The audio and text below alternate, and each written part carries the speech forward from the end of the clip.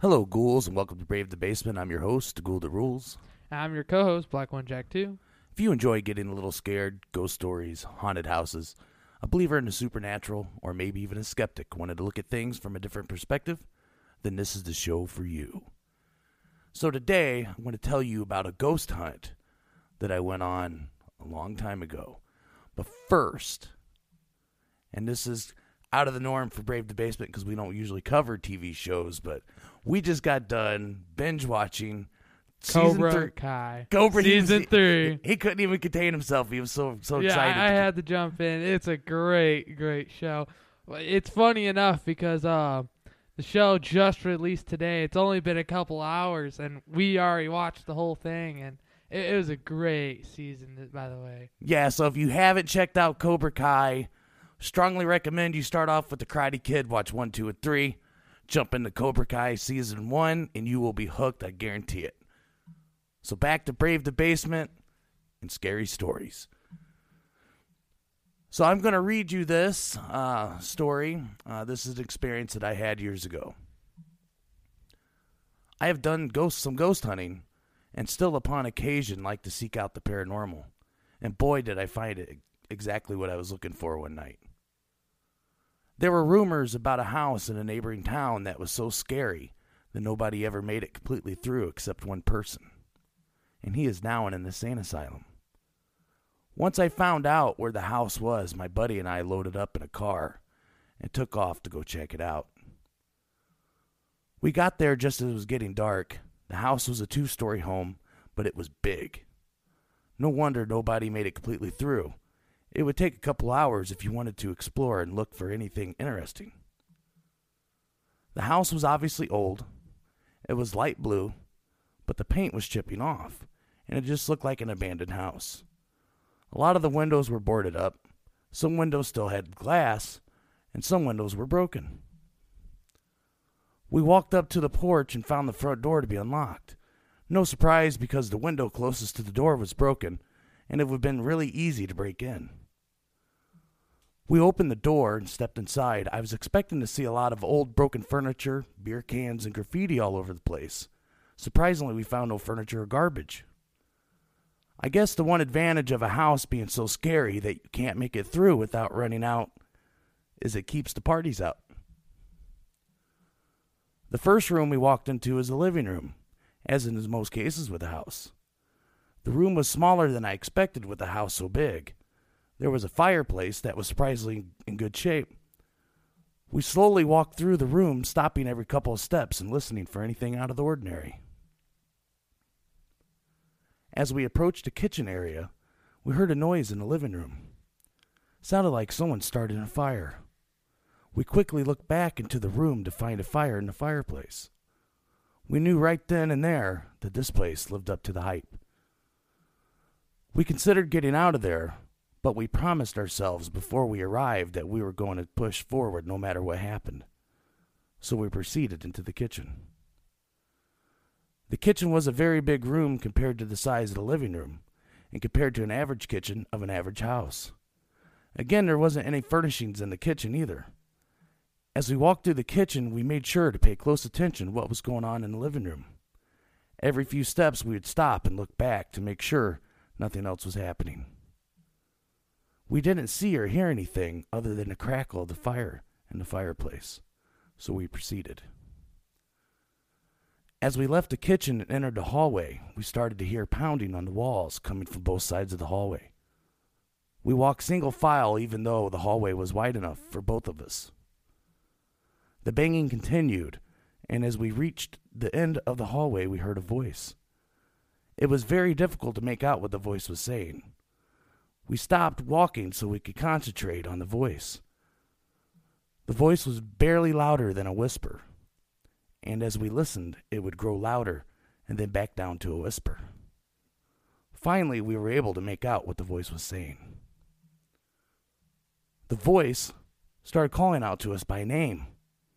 It knew our names, and it said in a woman's voice, "If you continue, you will find more than you seek. If you continue, you will find more than you seek." And as it said it the second time, We heard a loud crash like a window busting. We heard the voice scream. This scream was like nothing I had ever heard before. It was so piercing that I still wake up at night hearing that scream. We covered our ears, and as I turned to look at my friend, I watched the wall of the hallway tear with claw marks, like a bear or cougar had just taken its claws to the wall. We ran out of the house as fast as we possibly could, never to return again. Man, that part when the lady's like, you'll find more than you seek. Yeah, if you continue, you will find more than you seek. I've always wondered what that meant and was never able to figure it out. So to start from the very beginning of all this, I remember this going around town and everyone talking about this house in this neighboring city. And I never believed the story about the guy who made it through, lives in an insane asylum. I always thought that was just kind of built up by the hype of the house. And I kind of ignored it at first, just thought it was people talking. And then I heard more and more people talk about this house, and it became kind of like I dare you to go, and I dare you to go, and, who's brave enough to go to this house? And so a buddy and I finally found out where the house was, and we're like, oh, we're going to show these guys, because we used to run around to these supernatural places, and like, this is going to be nothing. Boy, were we wrong. You come out, windows crashing, and all these sounds, and a lady tells you there will be more than you were originally intended to find. Yeah, you will find more than you seek. So, like I said, I always wondered exactly what that meant. And the more I've thought about it over the years, I just think that if we would have continued going into that house, that we would have, instead of just seeing, some scary stuff, that it would have got really bad. Either way, we didn't make it past that hallway because, like I said, when we heard the voice and it knew us by name, and that startled us. That was the creepy part. When it knew your name, that's not a good sign. No, it's not a good sign. And like when then she made that comment, and then the scream, and I can't even describe the scream. And I'll be asleep, and I'll hear that scream in my head, and it'll wake me up to this day. So I still have nightmares over that pitch. Over just that pitch and that toe curling, fear. And have you ever watched a scary movie and hear? I don't know what movie there is, but have you ever seen where some creature screams? Does that remind you anything like that? Yeah, something that you would hear in a scary movie. But this is one of those screams that kind of seeks out the spinal cord, and it just sends shockwaves throughout your entire body. And chills. Yeah, chills, and fear, and goosebumps, and then when we seen the big claw marks on rip right down the wall, we're out of there. We were gone. Yeah, not coming back. Now, the unfortunate thing is, the house is no longer standing. It was destroyed. What happened? Somebody condemned the home and just tore it down.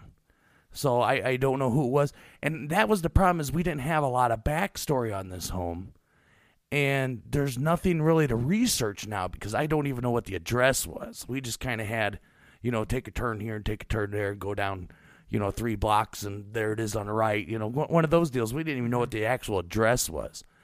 But we didn't know anything of the backstory of the house other than what people around town were saying, because it was just going around. So, like I said, it became a dare. Just everyone daring each other to go to this house and try to make it through. And we decided to take up that dare, and buddy, did we lose. I would not have gone into that house. I'm going to be honest. I would take the chicken way out and not take the dare. So the big question here, Blackjack, is would you have went with and sat out in a car? I wouldn't be going to the spot anyways. You wouldn't even went to the spot. No, I wouldn't even touch the road. Okay, so what is the difference between going to a place like this and you wanting to visit Moody's Light? There's not a lady telling me things and knowing my name. So because the whatever this is doesn't know your name? Yeah. Yeah, if it gives me bad vibes, man. So you don't got a bad vibe over Moody's Light? No. Even though I spent the night in a cornfield?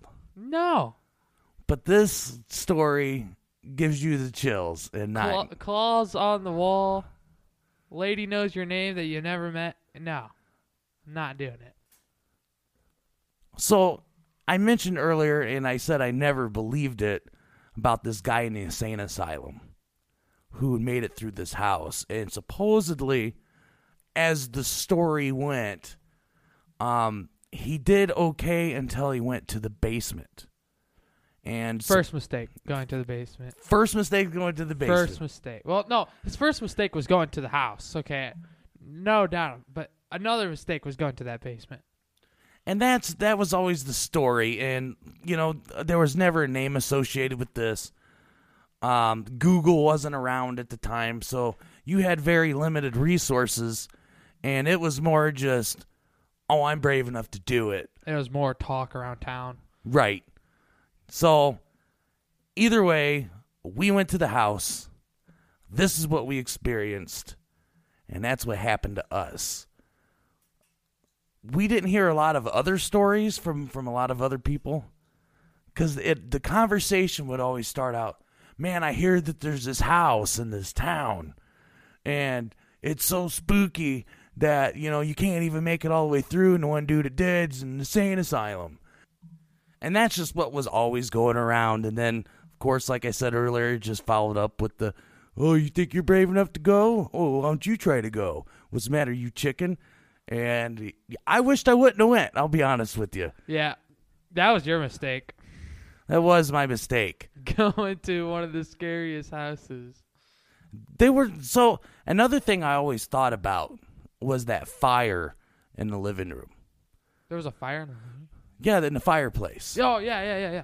Okay, so what was interesting is I don't remember feeling any heat coming from the fire.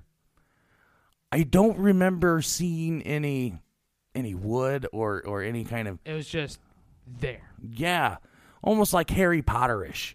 You know, if you watched Harry Potter when he's talking to Sirius Black through the fire, it kind of reminded me of that. It was like the fire wasn't really even the fire anymore. It just looked like a fire. It was just feeding off of oxygen, apparently. I don't know what... I don't...